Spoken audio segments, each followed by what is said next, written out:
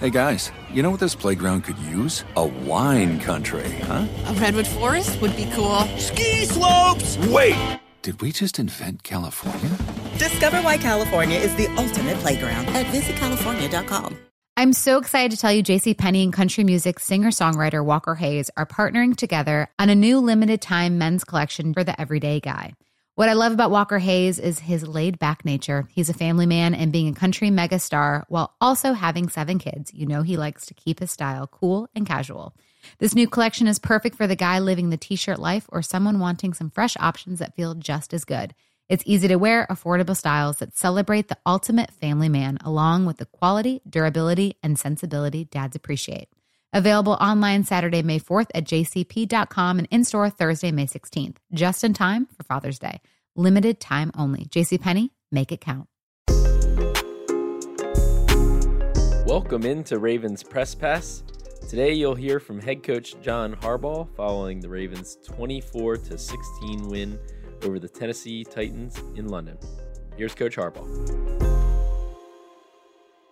Okay, good to see everybody here. Appreciate that. I noticed some journalists aren't here. They're probably traveling back from London, so we appreciate those that were there and appreciate you guys back here for being here.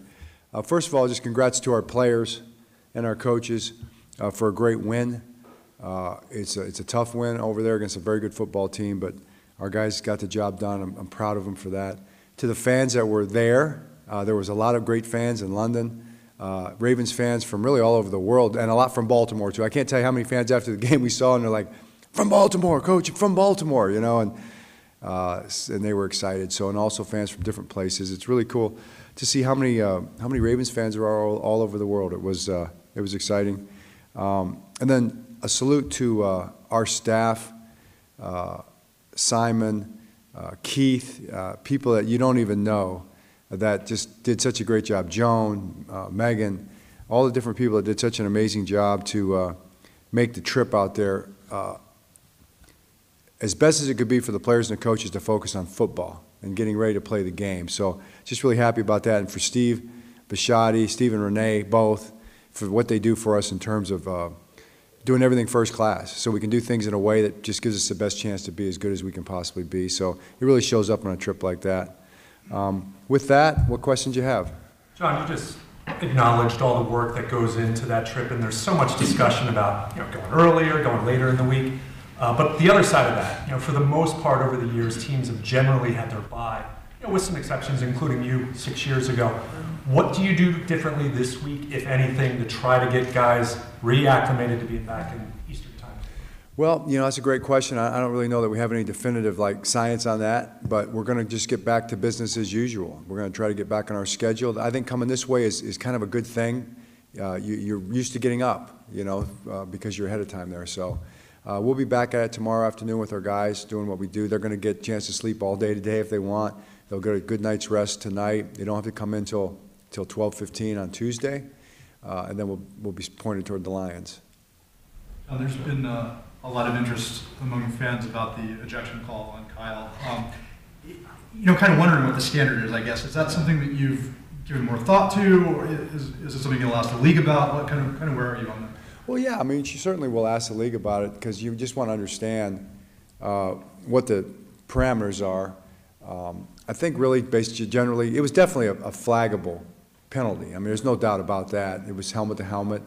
The one thing I do know is that Kyle certainly didn't intend to do that. He was coming over trying to play the ball, and their helmets hit, so, and it was forcible, so it should have been flagged.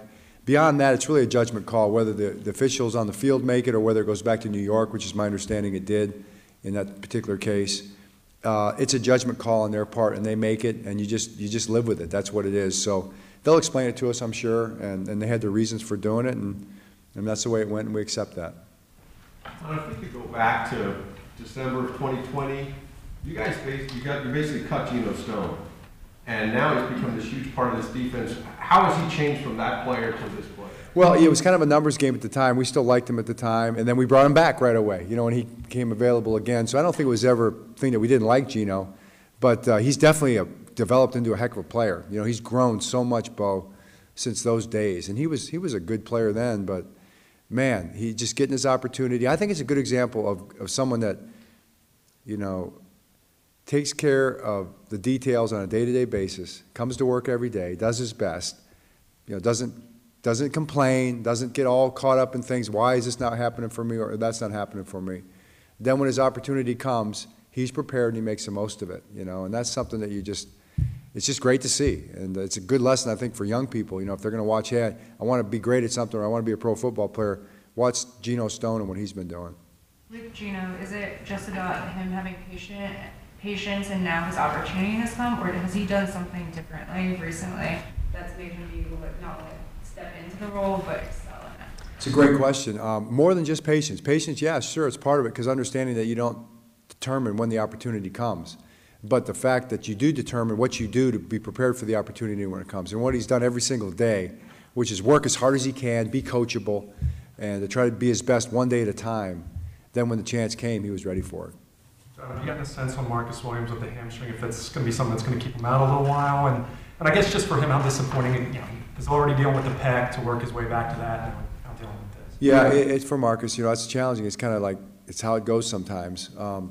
And he was trying to block on the return, the Geno's interception return, and got kind of hit sort of from behind and on the side, and that kind of made the hamstring strain. Not a long-term hamstring, but hamstrings are finicky, so it's not going to be a couple of days. It's going to be week to week probably. I think he's going to be real iffy for this week, and then after that, we'll see where it goes. John, regarding not opting for the bye, you talked about getting back to business as usual. What went into that decision originally to not have the bye week after this intercontinental travel? Yeah, well, it's not our choice. The way it works is they'll call every team and say, hey, these are the options that you guys might be looking at. You know, what would you prefer? We can't guarantee anything, but what would you kind of rather prefer? Would you want, in this case, early buy or late buy? And so it's not really a decision that we make so much. It's like, would you rather? We didn't really want to have a buy too early, but they gave us the late buy. It was and an early game in London, so that's just the way it worked. We like the later buy. The early game in London is what it is. We're playing the Lions. It just turns out, you know, arguably the best team in the NFC right now, playing great football, and so that's where we're at. John, you talked yesterday about how to be more efficient in the red zone, probably the quickest path to that is to be more efficient in the running game, especially on the power runs. When you looked at the tape of the game, did you see a pattern to why things didn't work as well in those situations, or I don't know? Yeah, I mean, I don't know if there's any one theme. It's always little things here and there, but you know, we were running into some big fronts there. You know what I mean? We tried to spread them out. They didn't cooperate quite as much in terms of spreading out, and then we didn't. You know, they did a good job. They're a very good front. I mean, they've got some very physical players. The whole game was like that. They are a physical, tough run defense. We're going to see as or more this week against the Lions. So we're going to have to do a great job of game planning all across the field, red zone, outside the red zone, run pass options, play action. All that stuff's going to have to be really well organized, and we're going to have to be prepared because we're going against just as good a defense or better. So it's part of that. We've got to do a great job of game planning down there and setting up the plays in a way that we can try to find some advantages for ourselves. John, the pass rush has been really consistent really all year. Just wonder if you could speak to why you think that is enhanced by the fact that you guys are getting it from a lot of different people. Yeah, probably, Cliff. It is probably because it's a lot of different people. You know, we're getting pass rush production from everybody. And it was a lot of times it was pressures early, which I think you'd mentioned a couple of times. Now it's pressures and sacks. The sacks are starting to fall in place, and I think we'd spoken about that in terms of they come in bunches sometimes. So we want to keep the sacks coming. They did a great job yesterday morning in terms of finishing off those sacks. You know, getting the quarterback on the ground is kind of the last straw. And even when the quarterback broke out a couple of times, whichever quarterback it was, Tannehill or Willis, our guys were able to chase him down. So that's what you want. Have you been able to get any other updates on any of the guys who left the game, like Urban or Harrison or Seymour? Yeah, Urban had some stinger issues, so they'll be looking at those today. Who else? Seymour and Harrison. Seymour, don't know too much more about. It's not going to be overly serious, I don't think. Harrison, Malik, concussion protocol. He's clearing very quickly on that. Related to the edge rushers, and if you were asked over in London, I apologize, but is there an update on Tyus Bowser and his availability and or Owe? always looking close. Ajabo gave you some information, so I feel more free to kind of comment on that. But he's decided on that he's going to get himself back from that high ankle sprain, and he had like a sprained knee, I would say. So he's going to be in the neighborhood here in the next few weeks. Tyus, I'm going to let Tyus comment on that. So that's gotten a little more complicated over the last couple of weeks, and really not at liberty to talk about it right now. But at some point in time, I'm sure we'll have an announcement on that one way or another. He's got to make some choices and decisions.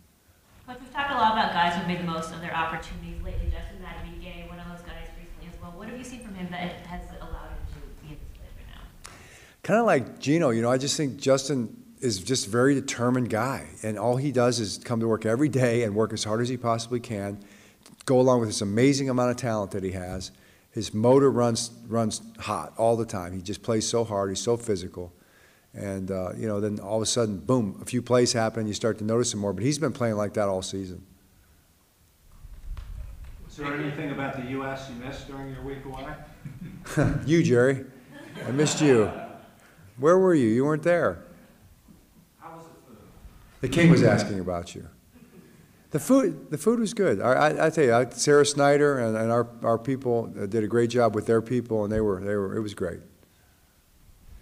John, would you like, I know Keaton Mitchell plays special teams, would you like to work him into the rotation with Gus and Justice Hill over the next couple weeks, understanding he's a rookie and still trying to get him back? Yeah, absolutely.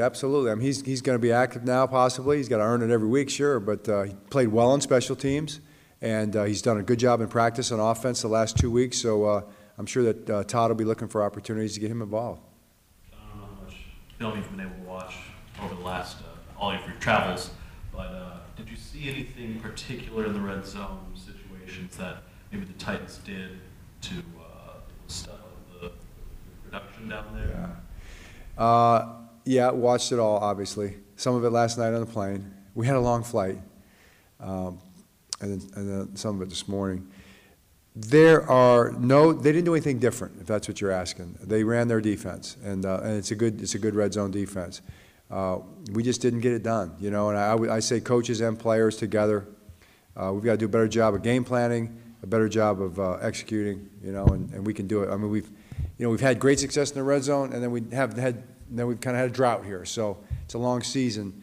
We're capable of being great in the red zone, and I'm sure we're going to have a lot of success going forward. But we've got to find it. We've got to make it happen. You're done with the whole experience. Do you feel like it paid off to take a completely different approach to going to London this time? I mean, did it produce the result that you wanted to produce? Yeah. Wisdom is in the results, right? I mean, that's part of it. But I also feel like, to really answer your question, is I think it helped us. I think it helped to be out there, to get acclimated, to get the bodies right. I mean, I think people go to the Olympics, right? And the Olympics are somewhere on the other side of the world. They don't go out there 2 days before the game. So I think just looking back on it, hindsight, it was the right thing to do. The next time we go, I think we'll probably do the same thing. John, you haven't played a home game, in 4 weeks. And, does it feel that long? Does it feel longer? And how much are you looking forward to not getting on a plane for a game this weekend?